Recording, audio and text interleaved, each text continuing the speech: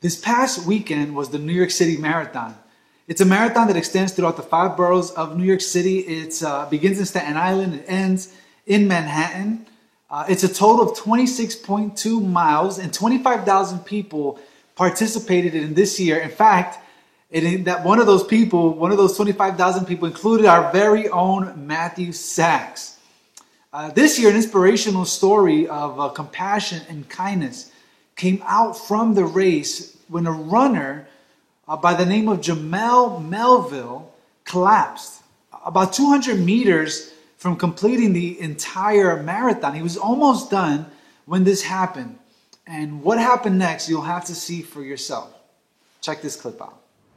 We spoke with Jamel Melville, who told us that his personal experience in yesterday's race is exactly what it's all about when we talk about the New York City Marathon. The battle against your own body in the struggle to achieve a goal, and of course, the camaraderie epitomized by those strangers helping and lifting him across the finish line.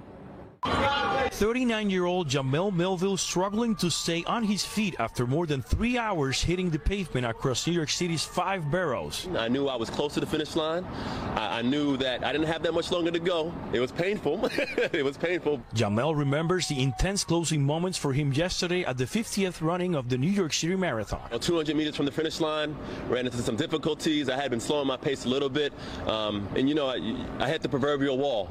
I didn't have it anymore. And it was at Jamel's most vulnerable moment in the race when video captured a magnificent gesture of humanity. I know one of the runners passed me on my left, and as he passed me, he sort of looked back, and he made up his mind to come help me. Watch as 2 other runners lift Jamel from the ground, encouraging him to finish the race. Ty Givens, Jamel's girlfriend, saw the whole thing from the East Side grandstands in Central Park.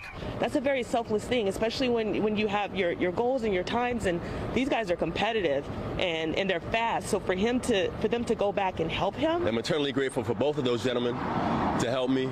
I want to talk to him. The Queens native, who played multiple sports in his high school and college years, feels immensely proud he was able to cross the finish line, but he's also admittedly very sore. I'm going to hold on to this for a long time and cherish the experience that I had going through what I went through. Jamel, a Yale University psychology grad who picked up his passion for running marathons in the past couple of years, says he has now turned it into a lifestyle. You haven't seen the last of me. I'm ready to go. We'll see you back. Yeah, I can't wait for the next one. You know, in another interview, one of the runners that helped Jamel said that previously when he ran the marathon, he couldn't finish, and he wanted to make sure that he would do whatever he could in order to help Jamel cross the finish line. You know, it moved the hearts of literally millions of people as the TikTok video blew up and went viral online of these perfect strangers helping their fellow New Yorker make it past the finish line. What fueled this act of kindness? Well, you can say it was a thing called compassion. Last week, we began a new series called Gentle and Lowly, where we've been challenged to take a deep dive into the heart of Jesus for sinners and sufferers like you and me. Maybe you've never truly studied or understood the extent of the love or the heart of Christ. But we are being challenged together as a church as we look into God's word to truly get a glimpse into his heart. One of the words that we see repeated throughout the New Testament regarding Jesus' heart towards others is the word compassion. You hear it over and over again when you read of Jesus' dealings with the people that he encountered throughout his ministry. One such time where you read it so clearly is in the book of Matthew. The author described Jesus' traveling ministry of serving and healing and helping and teaching others. And then we read this in the book of Matthew, chapter 9, verse 36. It says this: when he saw the crowds, he felt compassion for them because they were distressed and dejected like sheep without a shepherd. Can you guys imagine Jesus looking around, surrounded by all these people? People who are hurting, people who are needy, people that were desperate. And what is his outlook on them? What are his thoughts of them? He feels compassion. Now, I don't know about you guys, but I feel a lot of things for people sometimes when I'm on a crowded train or when I'm walking down a busy street full of people shoulder to shoulder crammed in. And it's usually not compassion. Not Jesus, however. The word that is translated compassion there in that passage and throughout the New Testament in the Greek is the Greek word, and you're going to have to bear with me. This is a tough one here. But it's the Greek word splanchnizomai. And here's what it means. It means to be moved in the inward parts. Literally, when you read the word in the Greek, it means a feeling that moves the bowels. In other words, a feeling so profound, it stirs from within the most inward parts of you. It's a compassion that is felt from the gut. And when the Bible talks about the compassion of Jesus, it's a compassion that moves his most inward parts. This is all the more awe-inspiring when you consider the people that would be in the crowd from whom Jesus had compassion for.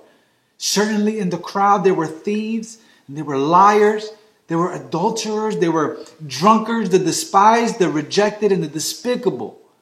Yet Jesus had compassion.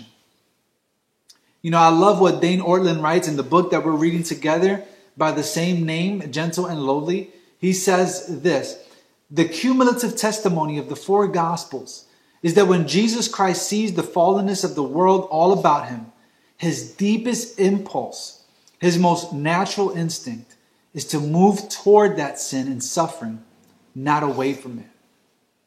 I love that. For us, our general disposition is to avoid, or to run away from, or to hide from, to use the author words, sin and suffering. However, Jesus' compassion is what has him not only run towards, but to embrace sinners and sufferers like us. So what did Jesus' compassion lead him to do? And what can we learn from it as we grow in Christ's likeness? And how should we demonstrate compassion to those around us? What did Jesus' compassion lead him to do? Well, Jesus' compassion led him to feel. Led him to feel. No doubt compassion is not only philosophical or intellectual. You don't just draw a philosophical or intellectual conclusion from compassion. As the Greek word implies, it is something that is felt from deep within. And as that compassion moves the most inward parts of Jesus in his humanity, it moved him to feel something. Have you ever seen something so moving or witnessed a moment of kindness and compassion, or maybe experienced something so beautiful that it moved your heart to such emotion that maybe it led to a physical expression of that?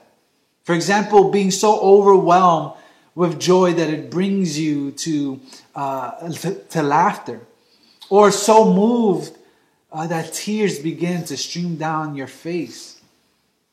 This is exactly what Jesus' compassion will lead him to experience. There's several times where we read from authors in the New Testament that give us a glimpse into this. And in such an instance, we read in the book of Luke where Jesus is traveling to Jerusalem. Check this out in Luke chapter 19, verse 41. Look at what his compassion leads him to do. It says, as he approached and saw the city, he wept for it. Envision this moment. Sense the love and the heart of the compassion that Jesus has here. Not only over one person, over one family, but his heart breaks for an entire city. So much so that it leads him to weep over it. Let me ask you a question. Have you ever experienced that sort of compassion over a particular area? Let me localize this question for us. Have you experienced this sort of compassion, this Jesus-like compassion over our community, over our neighborhood, and for our neighbors? Many people I speak with never develop this sort of compassion for where they live. In fact, many people instead develop more of a disgust. Why? My guess is that it would boil down to the pride that we spoke about in week 1 of our series. Because I think if we viewed our community, if we viewed our neighbors, our block, the way Jesus did, I think we'd weep over it. We'd cry out to God in desperation to seek and save the broken, to redeem and restore, to heal and mend, not simply to try to run away from it. We view our neighborhood and our neighbors from the redemptive lens of Jesus and see the potential for God to do in others what He has done in our own lives. That there is nothing particularly fond of you or me except that God saved a wretch like me, like us. And if He did it to us, then He can do it for others in our community. An observation I make when I read this verse is that Jesus is approaching the city. In other words, He's heading towards Jerusalem. He's walking towards Jerusalem. So He's not far removed or choosing to flee from the city. I need to remind you guys that as He is heading to Jerusalem, what awaits Him is not a party and fanfare, but His own bloody and brutal death. And He knows this is what is coming. Yet He's overcome with compassion for the very people who would shout, "Crucify Him, crucify Him."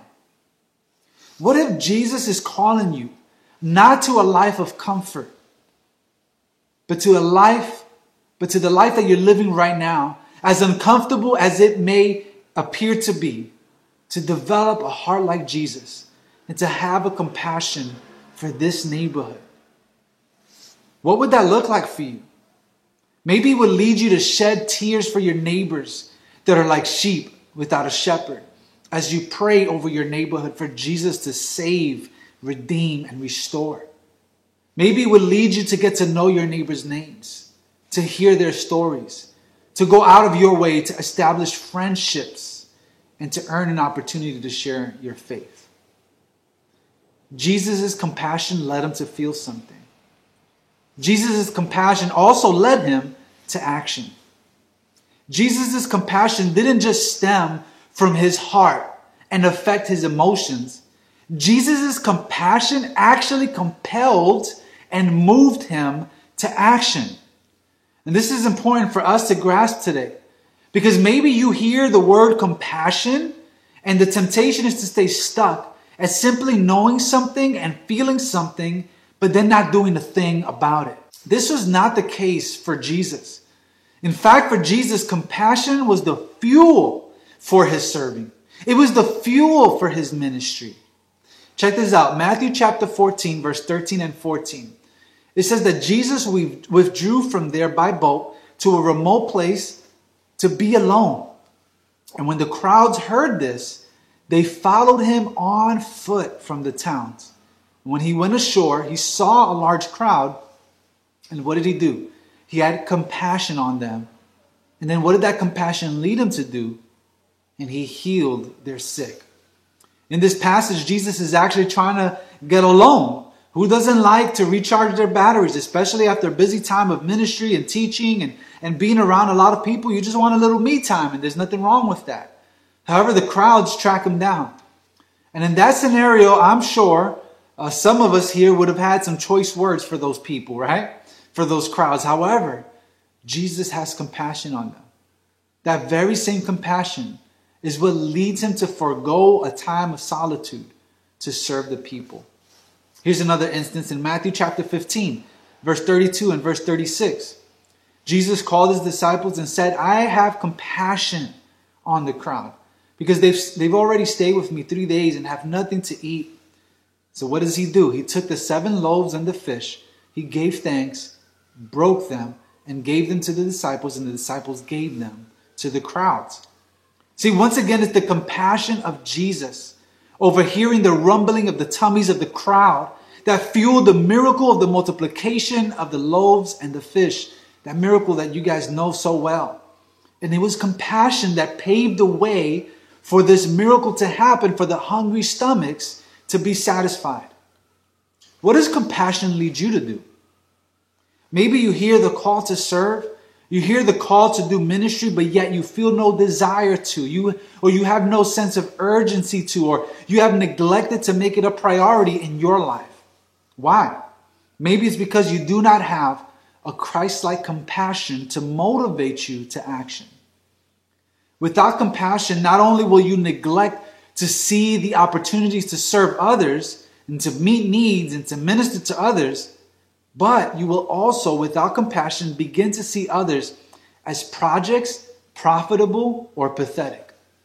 Let me explain. You see, without compassion, you will see someone as a project. You will see someone's need and then see yourself as God's solution to their problem. And instead of seeing yourself as a beggar, trying to show another beggar where to find some bread, you arrogantly see yourself as someone with all the answers to this problem child. So you treat that person as a project to fix. Without compassion, you will see someone as profitable. Instead of thinking how you might serve someone, you consider how you can exploit them.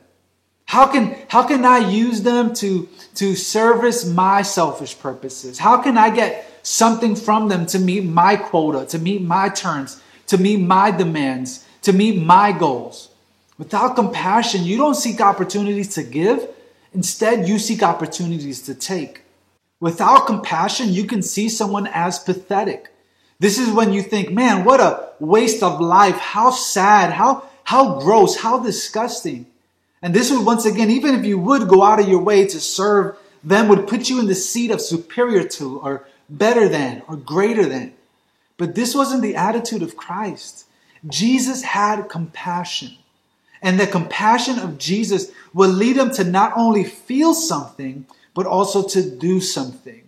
That same compassion would put tears in his eyes, that the compassion that put tears in his eyes gave strength to his hands to serve others and to meet the needs of others and to minister to others.